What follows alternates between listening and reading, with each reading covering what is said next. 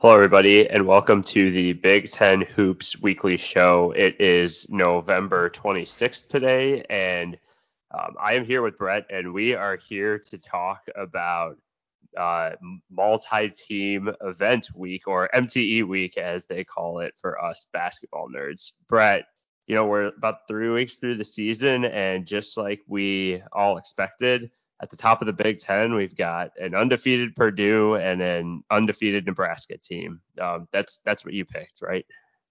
Yeah, I had that exactly written on my bingo card. And I think obviously we've kind of talked about the need for teams like Nebraska, kind of inexperienced, not as highly talented teams, just kind of stacking wins in order to build confidence as the season gets rolling and teams kind of learn themselves and how they play best. And I think there's a lot to be said for scheduling that to a degree, maybe not to the degree that Nebraska has, but good for them anyways. I'm sure we'll discuss them a little bit later. But yes, I did not know that we'd see a fully undefeated Purdue, but they have been very impressive so far, to say the least. Yeah, and we'll get into all that momentarily here, but I think as we were talking before recording this was a weird week this week during the week of Thanksgiving. I think we usually this week is when you see the good teams sort of roll in their early season tournaments, and sometimes you see our upstart teams pop up, sometimes you see upsets. We got really all that and more this week from the conference, and so we'll take you all through that. But kind of like we started like nearly every episode last year, and we've started the first few episodes this year. You can't really talk about what's transpired in the conference this year without starting with Purdue. And we knew that a lot of the discussion with them coming into the season was not going to actually be about the regular season. It was going to be about how do they respond from losing to a 16 seed, and will any of the regular season matter before we get to March. But you look up and Purdue got wins this week over 11th ranked Gonzaga, 7th ranked Tennessee, and 4th ranked Marquette, I believe, en route to a Maui title. I don't know that you needed any more emphatic of a statement from that team to sort of assert their position as one of the favorites really to win it all this year. But they did it. They did it the same way that they did it, riding Zach Edey and their top upstart guards and Fletcher Lawyer and Braden Smith. But I think really what was most astonishing to me was just how they sort of stuck to their identity. They grinded out these wins. They weren't blowouts by any means, but they weren't like it's not like they won these on buzzer beaters. I mean, Brett, what is your just reaction to Purdue's performance this week I guess at the Maui Invitational in Honolulu this year?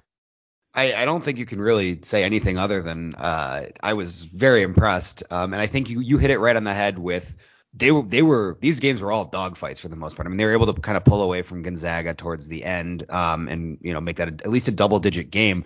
But their other two games were both within 5 points against two extremely talented teams in a Tennessee team that already had a win over Wisconsin and a Marquette team that was fourth in the nation, and we should see Purdue at number one come tomorrow. But I think that we're getting, as we'd mentioned, we're getting a lot of contributions from players not named Zach Edey. You saw against Tennessee, Fletcher Lawyer had 27 points.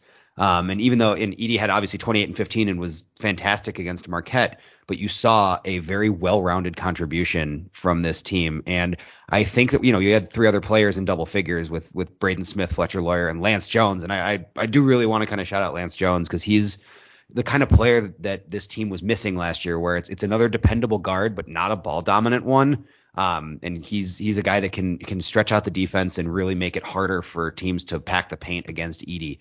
The Purdue is top 5 in both offense and defense per Ken Pom so far. And when you consider the competition they've played, especially in the last 3 games, and you include another top 40 team in Xavier, I mean, it's really, really good. I can't really drive that home enough. I think those 3 games in those 3 days really establish that Purdue is locked in and really focusing on the future and the current instead of the past. Yeah, I think another point to shout out, Braden Smith is currently leading the conference in assists with just over 6 a game. So you can see his development in that area too. They've got some, great distributors that, now in Lawyer and Smith who now have one more year of experience. I think, we're seeing Purdue flex their muscle from just a experience standpoint, especially, and that's not to say, Marquette, Tennessee, Gonzaga, they've got guys that, were on their team last year, and, those programs all have well-developed identities. But I think at the same time, we're seeing sort of just the combination of the force that is Zach Edey, along with them not panicking and not seeming like their late season hiccup last year is, being allowed to roll over and impact this year.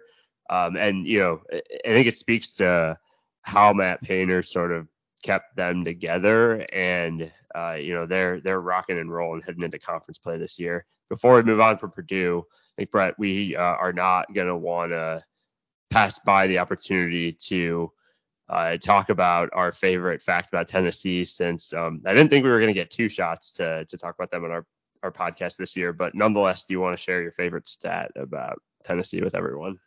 Steve, I would love to share my favorite stat about Tennessee with the audience, and that is, of course, that Rick Barnes did not make the Sweet 16 with Kevin Durant. Thank you for the opportunity. Of course. Now that we are done with our Rick Barnes segment of the show, let's move on to another team that looked really, really impressive this week, and that's the University of Wisconsin Badgers. So in this week, they blew out Virginia and kind of discarded SMU as well down in Fort Myers at their multi-team events. I'll be curious for your thoughts just kind of overall on Wisconsin, but we saw them take on a Tennessee team in week one of the season, and they looked a little bit overmatched there, but I just continue to marvel at the balance that this team has. But they've had 5 guys averaging double figures, and one of them doesn't even start for them. AJ Storr seems to have really fit in well, and he's actually their leading scorer. And frankly, I think when you look at just contributions from Crowell, Wall, and Hepburn, I think there's all room for improvement, despite the fact that they're sort of still producing. So, I know we were pretty high on Wisconsin just because of their continuity coming in to this season. I guess, is this week a validation of that, or is it something else that, is sort of driving them to appear to be sort of coming together as we flip into December here?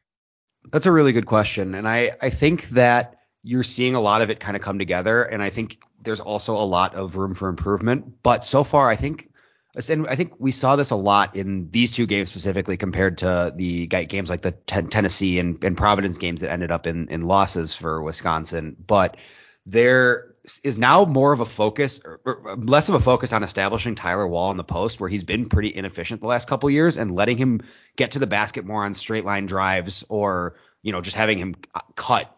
And I think that that's made a huge difference, because they're not just kind of giving into a black hole on offense, and they're moving the ball around more and spreading the defense more. And I think a big comparison to this, what is essentially the same team from last year, plus AJ Storr and the freshman, is even in games where they're not hitting threes, and there have been a few of them this year, they're not really great. They're not shooting the ball great. And I think the SMU game was a real example, a real shining example of this, where they were 5 for 24 from 3. They were down by 6 at halftime, came back and won by 8, not by forcing threes. I mean, they maybe took too many there, but they're getting to the basket in other ways. And I think the additions of Storr and John Blackwell, the freshman that we haven't really talked about yet, are kind of bring this extra dynamic of athleticism and getting to the hoop and converting at the rim that wasn't there last year. And so they're able to generate more points in the half court at the rim and maybe even from the mid range without relying on the three. And so I think that's where we're seeing the big difference. And that's where we're in games where Wisconsin's not shooting well early, especially from outside, they're still able to actually hang in these games and win a couple of them, even with lapses from three. And I will say just one more thing. The defense has gotten a lot tighter, especially even compared to earlier this season. The rotations are crisper, and you see it reflected in games such as the Virginia game where they held Virginia to 41 points. Yeah, so Wisconsin will kind of head into the month of December with a very clean resume, all things considered. I think no shame in looking down at their two losses thus far, especially the Tennessee loss. And I don't know how that SMU win's going to look at the end of the season, but the Virginia one I think should hold throughout, and so they're very, very well positioned as they look to start conference play here soon. Another team that I'd say was a little bit of a surprise in their strong performance this week was the Ohio State Buckeyes. They put up 92 on Alabama on Friday at the Emerald Coast Classic, and so they picked up a win over a ranked team there. They also went on to blow the doors off of Santa Clara, which again, I don't know how that win's going to look come tourney time, but at least historically, they've had some success. And so that's more than I think than just kind of a cupcake win over a mid-major. Friday was the coming out party for Bruce Thornton, which I know is a guy that we'd been high on we saw him get more playing time late into last year. But he put up 29 points on 12 shots on Friday against Alabama. And, Roddy Gale, being a big contributor as well. And Jamison Battle, a nice addition who's been contributing too. And, they still kind of a good post rotation that they've got with Zed Key still there and Felix Okpara kind of splitting time at that position there. I mean, I think we all expected an Ohio State rebound from last year, given how they ended the year last year. But all of a sudden you look up, they're 5-1, and I think knocking on the door of looking like a tournament team, sort of all things considered, based on what we've seen early. What do you think? Yeah, it's hard to argue with that. I mean, this Alabama win I think is gonna look quite good because Alabama's still a top 10 KenPom team even after that loss. And I think a big thing, especially for a team that didn't have a ton of success until really late in the season last year, is that they didn't let that win kind of be their Super Bowl for the weekend. And they knew they had to come out and compete against the Santa Clara team that, again, isn't amazing, but still is worth putting up a fight. And they beat them by 30. So I think that the mindset, Chris Holtman's got the mindset right with this team. And now it's just about making sure that the guys around Thornton can produce. And I think even a more interesting sign is that in the Alabama game, Jamison Battle only had 9 points. So it was really Gale and Thornton that were carrying the team. And I think that with Key off the bench, you've got a lot of options kind of for a second unit that can be really effective. And Key, I assume, will probably keep closing games during down the stretch of the season. And you've got Dale Bonner, who's got a lot of experience in Power 5 games coming off the bench as well. So I think this is a really well-rounded, if not super deep team. And I think, as we've kind of talked through before, once the grind of the Big Ten season starts, teams with 7-man rotations might be in a little bit of trouble. But I think if they get this level of Bruce Thornton most nights, they're going to be hard to beat, even if the team isn't super deep.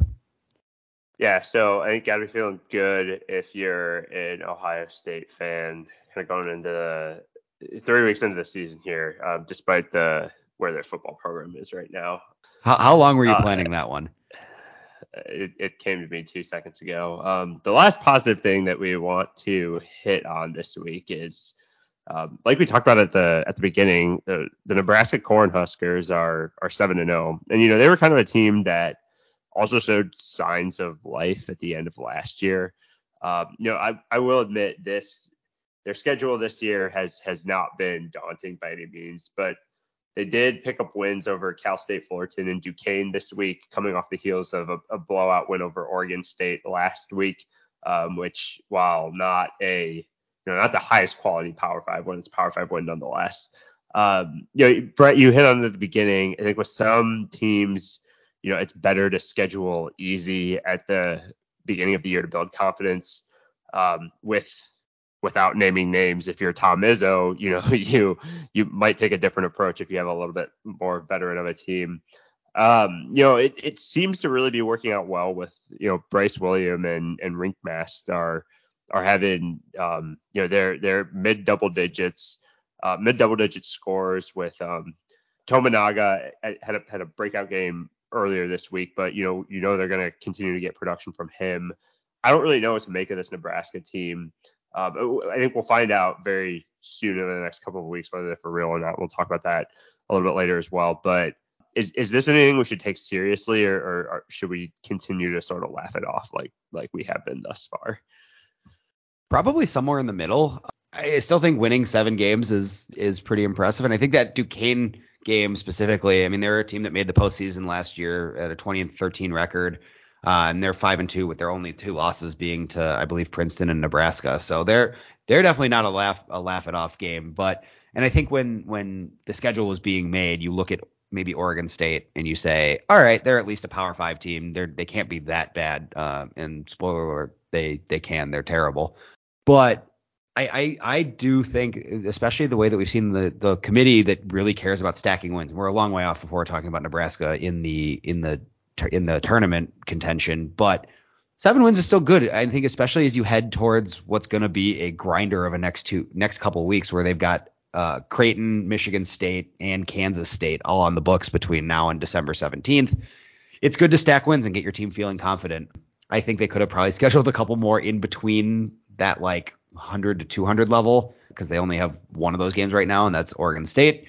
But I think if you're a Cornhuskers fan, you just like seeing not the continuity, but everyone playing pretty well. I mean, getting Juwan Gary back has been a boon. He's averaging 17 points right now, and you mentioned Williams, Mast, and Tominaga, and I think that's a pretty solid group of guys so far. I mean, obviously we'll see what the rest of their team is made of when they get into conference play, but it's better than going 3-4 against the same slate. So I guess I'll give them that. They've at least shown up and won all these games.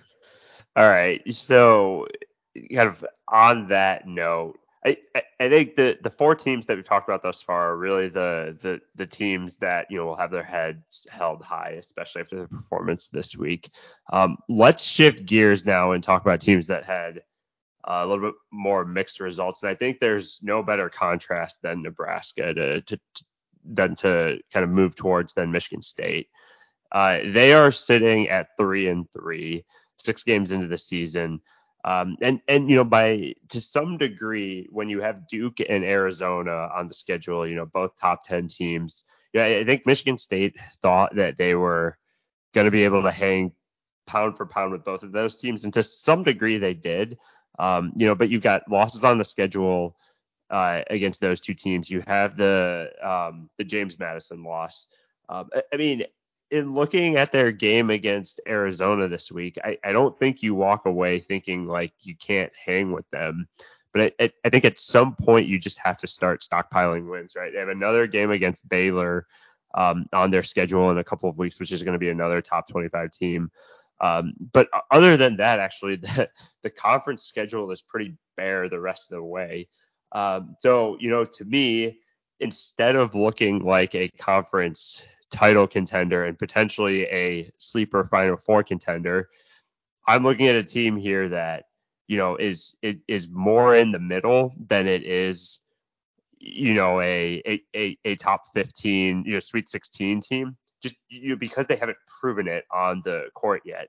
But that being said, you're getting a Tyson Walker. The production from him still looks better. That Tom Izzo teams get better as the season goes along, and that you've got a lot of veteran leaders that I think will be crucial for them in navigating them through the Big Ten schedule. So Brett, I think, what do you make of their loss to Arizona? And do you think their schedule is an advantage or a disadvantage for them at this point? I think the loss to Arizona showed a few things. I think, one, you're still worried about 3-point shooting. They're still in the 300s in that percentage. They have not broken 30% yet, if my numbers are correct. And they're at 26.8% for the season. So an improvement, but I mean, not almost anything is an improvement over 6.5% from the first week. But I think you're also seeing the resilience factor. They were down by as much as 15 against Arizona early in the game too, and they could there are plenty of teams that either fold or just don't have the horses to get back in the game. And we saw Michigan State take the lead with just under 4 minutes left in that game, and made it a dogfight down the stretch. Losing by 6 to Arizona is no, nothing to really hang your head about. Granted, I think they would have liked to have a cleaner game from the beginning because it really looked like Arizona was going to run away with it to start.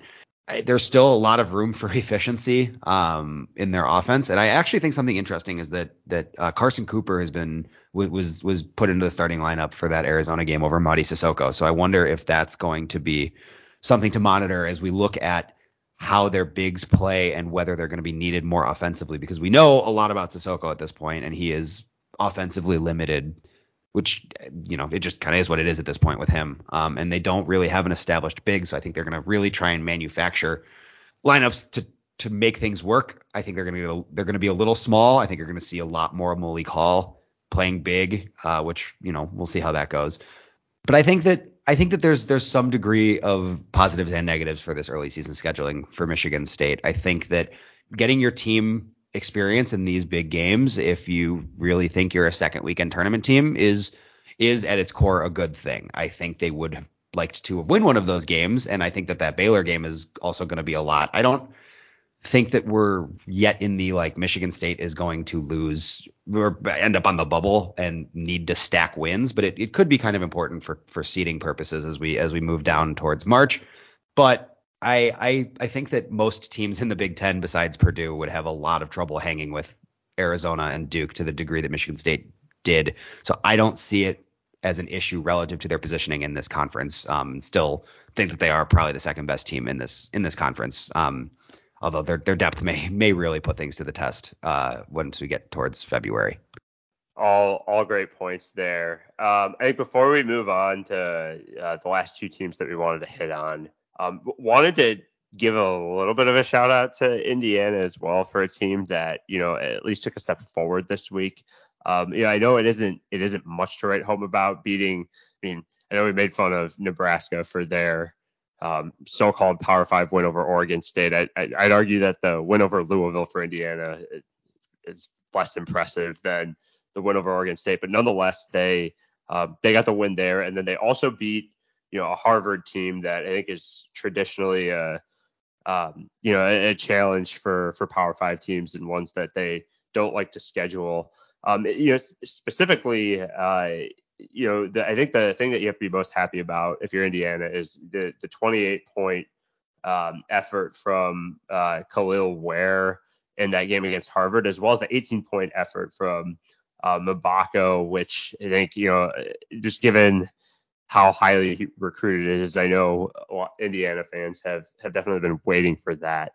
Won't spend too much more time on them because I don't know that these wins are particularly noteworthy, but I know that they've needed a tug in the right direction given their sort of uninspiring start to the season, at least in terms of their on-court play. But now I want to talk about, I think, three teams in particular that had sort of so-so efforts one way or another in their multi-team events this week. Let's start with Michigan. They go to Atlantis and they go 1-2, losing their first round game to Memphis in a game where, they were down 14 or 15 points in late in the first half, early in the second half, and had their comeback fall short.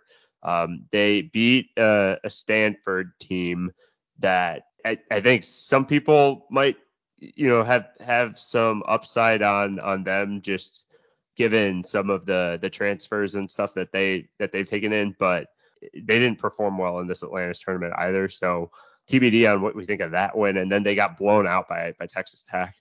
I think Michigan at this point, Brett, the optimism surrounding this team based on their first three games of the year, I think is long gone at this point. Wouldn't you agree? I would. I will say I think that we're obviously seeing Doug McDaniel take a big step. I think he's been playing really, really well this year, and stepping into that higher, that obviously more fixed role. And we've seen solid play from Kamwa and Reed, and Burnett, and Terrence Williams, I guess, sort of appeared for this part of the Stanford game. I will say I think that Stanford team is terrible. I watched like that whole game, and I don't think anybody wanted to win that game until like there were 30 seconds left, and Michigan finally took control. But I think we're looking when you look at the defensive end of things, I think you're seeing what is going to kind of be a season long struggle for Michigan to just stay in front of more athletic and rangier teams. I don't know that that's necessarily going to be a huge issue down the stretch in the Big Ten. I think, like Memphis and Texas Tech are built differently than most teams in the Big Ten are.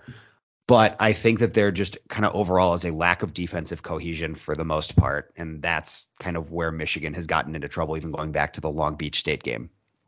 Yeah, I think I agree with you there. I think they've got length, which is actually something that I think not every Big Ten team has, but they haven't been able to transfer it into defensive cohesion yet. So I think in some ways the makings are there, and frankly, any improvement that they could get, to make their defense go from putrid to like passable, might be enough to steal them a few wins throughout the season. But I think also the one thing to note there is they haven't really had Jawan Howard really for a full game as coach yet. So we'll see how that plays out. I think another team that we wanted to call out. So Penn State played in the ESPN events invitational this weekend. They dropped 3 losses. I think no shame in losing to Texas A&M. The loss to Butler I think is going to sting.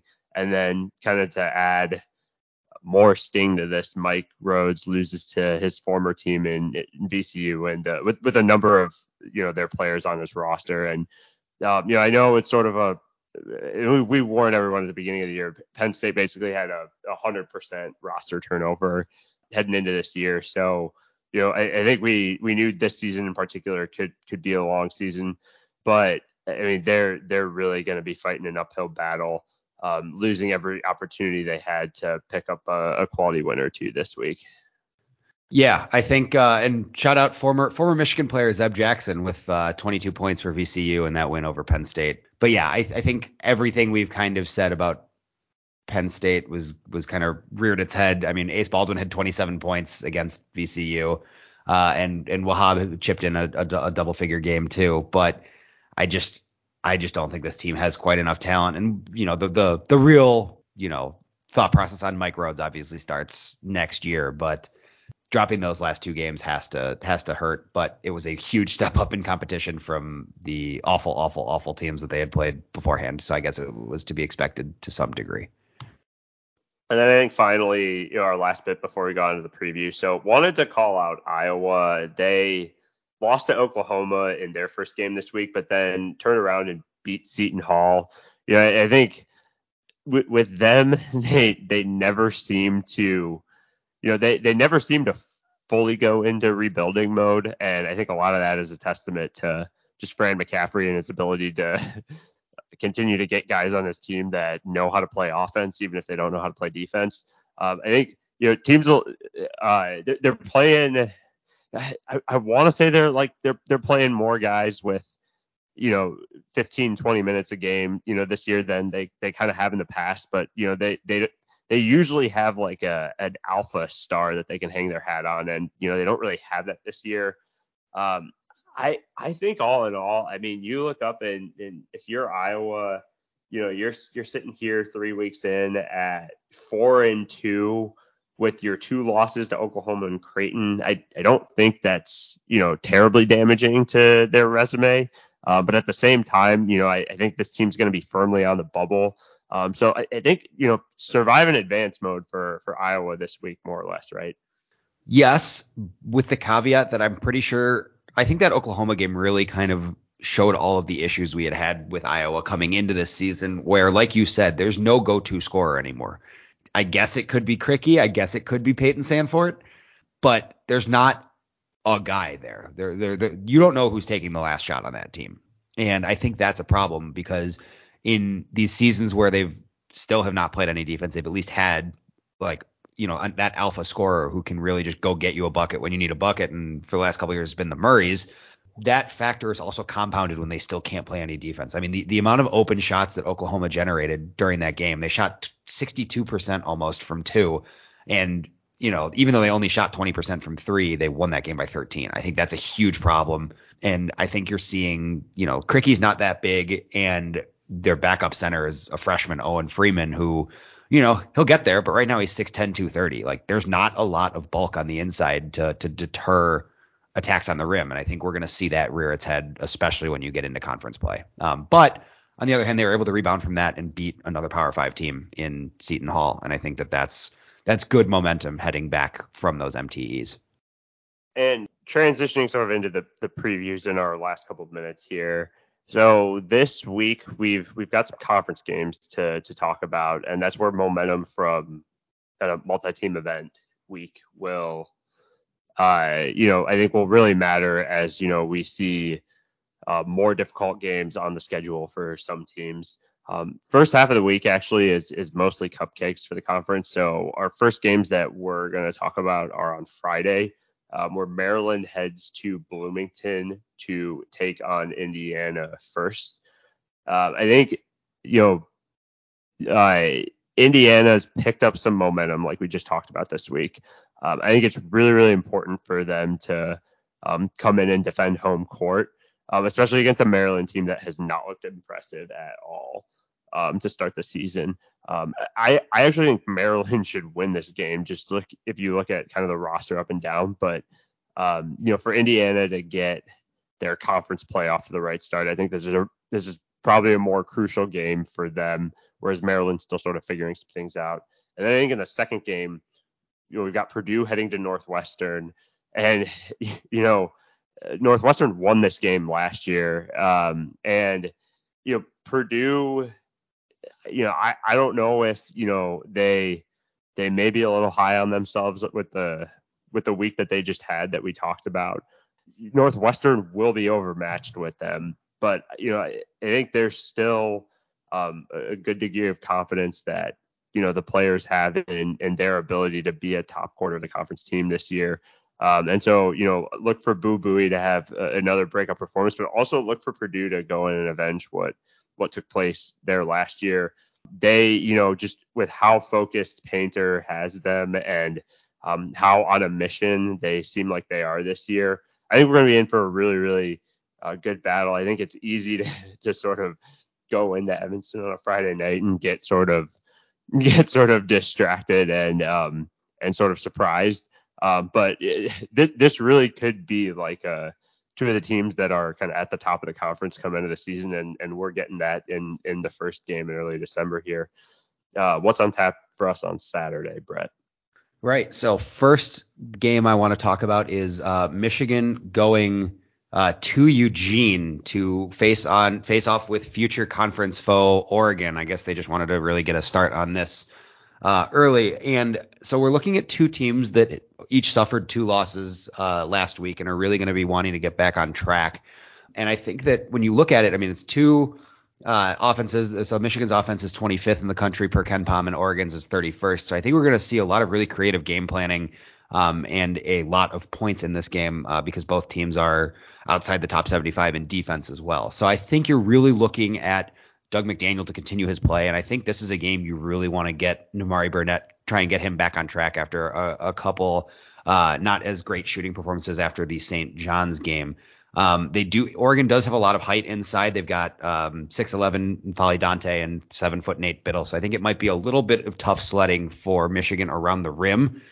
So I think that they're really going to work to try and scheme more shots on the perimeter and just to really kind of knock those down and see if they can hold their own on the defensive end. So it should be a very, very intriguing game. I'm looking forward to watching that one. Then probably the highlight of the day is Marquette going to the Kohl Center. This will be Marquette's third game against a Big Ten team. And the verdict on Marquette is that they're really good. They were able to keep up with Purdue. They've beaten Illinois. They've got one of the best players in the country in Tyler Kolek. And I'm intrigued to see, Wisconsin's been experimenting with different lineups and their depth, playing, 10, 11 guys. We finally saw Connor Essegian get sort of back on track in the SMU game. So hopefully he's, if he's at full strength, then his shooting brings another dimension. But I think this is another game where you're really looking for Storr, Blackwell, and Wall to keep attacking the basket and try to generate points there and at the foul line. And we'll see if the defensive improvements are actually here to stay, or if they were a little bit of fool's gold last week. And then we got a good old fashioned Big Ten throwdown in Illinois Rutgers that is at the Rack, because again, on this podcast, we do not recognize Jersey Mike's Arena. And I feel like we haven't talked about Illinois as much as we should have so far this year, but they're a top 10 team in the country on defense. Their offense has been a little iffy to start, I think, especially shooting threes. They're, at 31% from the season, but Terrence Shannon has been, good as good as we expected. And hopefully, you see Quincy Guerrier and Marcus Domask kind of get going from three. But Rutgers, as we know, always hard to go play at the Rack. They're not as great defensively as they've been in years past, but they're still very good. And we're seeing Simpson really kind of get going a little bit more. So I think, whatever guards have the more complete performance, I think should win those games. What do we got on Sunday, Steve?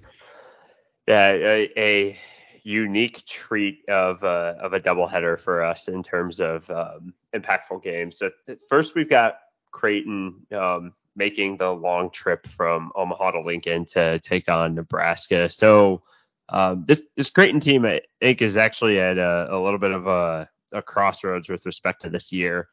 So we talked about them a couple weeks ago because they beat Iowa in the Gavitt games, but they actually just got blown out by Colorado State last week. They lost by 21 points to them, and they turn around and play an out-of-conference game against Oklahoma State this week before taking on Nebraska. So, we know they were, they're a top 10 ranked team heading into this year, an Elite Eight team from last year, but facing a little bit of adversity. Whereas Nebraska, this is really their first true test. So I'm looking forward to a really competitive game there, and for us getting to find out whether Nebraska's for real or not. And then finally, we've got Minnesota heading to Ohio State. I believe Minnesota went in there and won this game last year. So we've got Jamison Battle taking on his old team. So we'll see if that's personal for him as well. But I think, more importantly, this game to me is all about Ohio State and whether if they're for real, they can get off to conference play in a game that they really should have no issues winning. And it's really just about them getting off on the right foot and riding the momentum that they built last week into a win here. With that, that's everything that we had planned to cover for you guys this week. Was an exciting Thanksgiving week filled with up and downs for the conference. And we're excited to get into conference play this next week. So we'll be with you again next week to take you through what happened. And we thank you all for having a listen as you get acclimated to life again after Thanksgiving.